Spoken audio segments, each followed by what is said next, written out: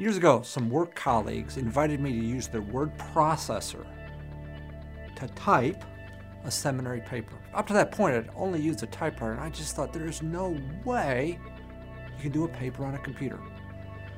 But they begged me to try and finally convinced me when they assured me that I wouldn't need whiteout. So when I started, I got confused by the arrow key and the space bar, and it was a little frustrating. But as I got going, I realized, man, this word processor has resources that just aren't available on a typewriter. And I was fully convinced when I went to put in a footnote. All I had to do was click something on a drop-down bar, and there it was.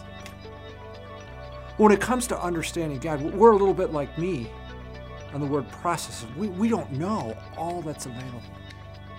And for that reason, in Colossians 1, 9 through 12, Paul prays for the people that they would grow in their understanding of God's will in all spiritual wisdom and understanding. He's praying that their eyes would be open like mine was on the word processor, that they understand God has fullness for life for them.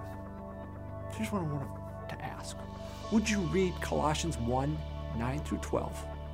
Pray it for yourself, and then pray it for your friends and family. My hope is that we'd be people who are growing in our understanding of all God has for us.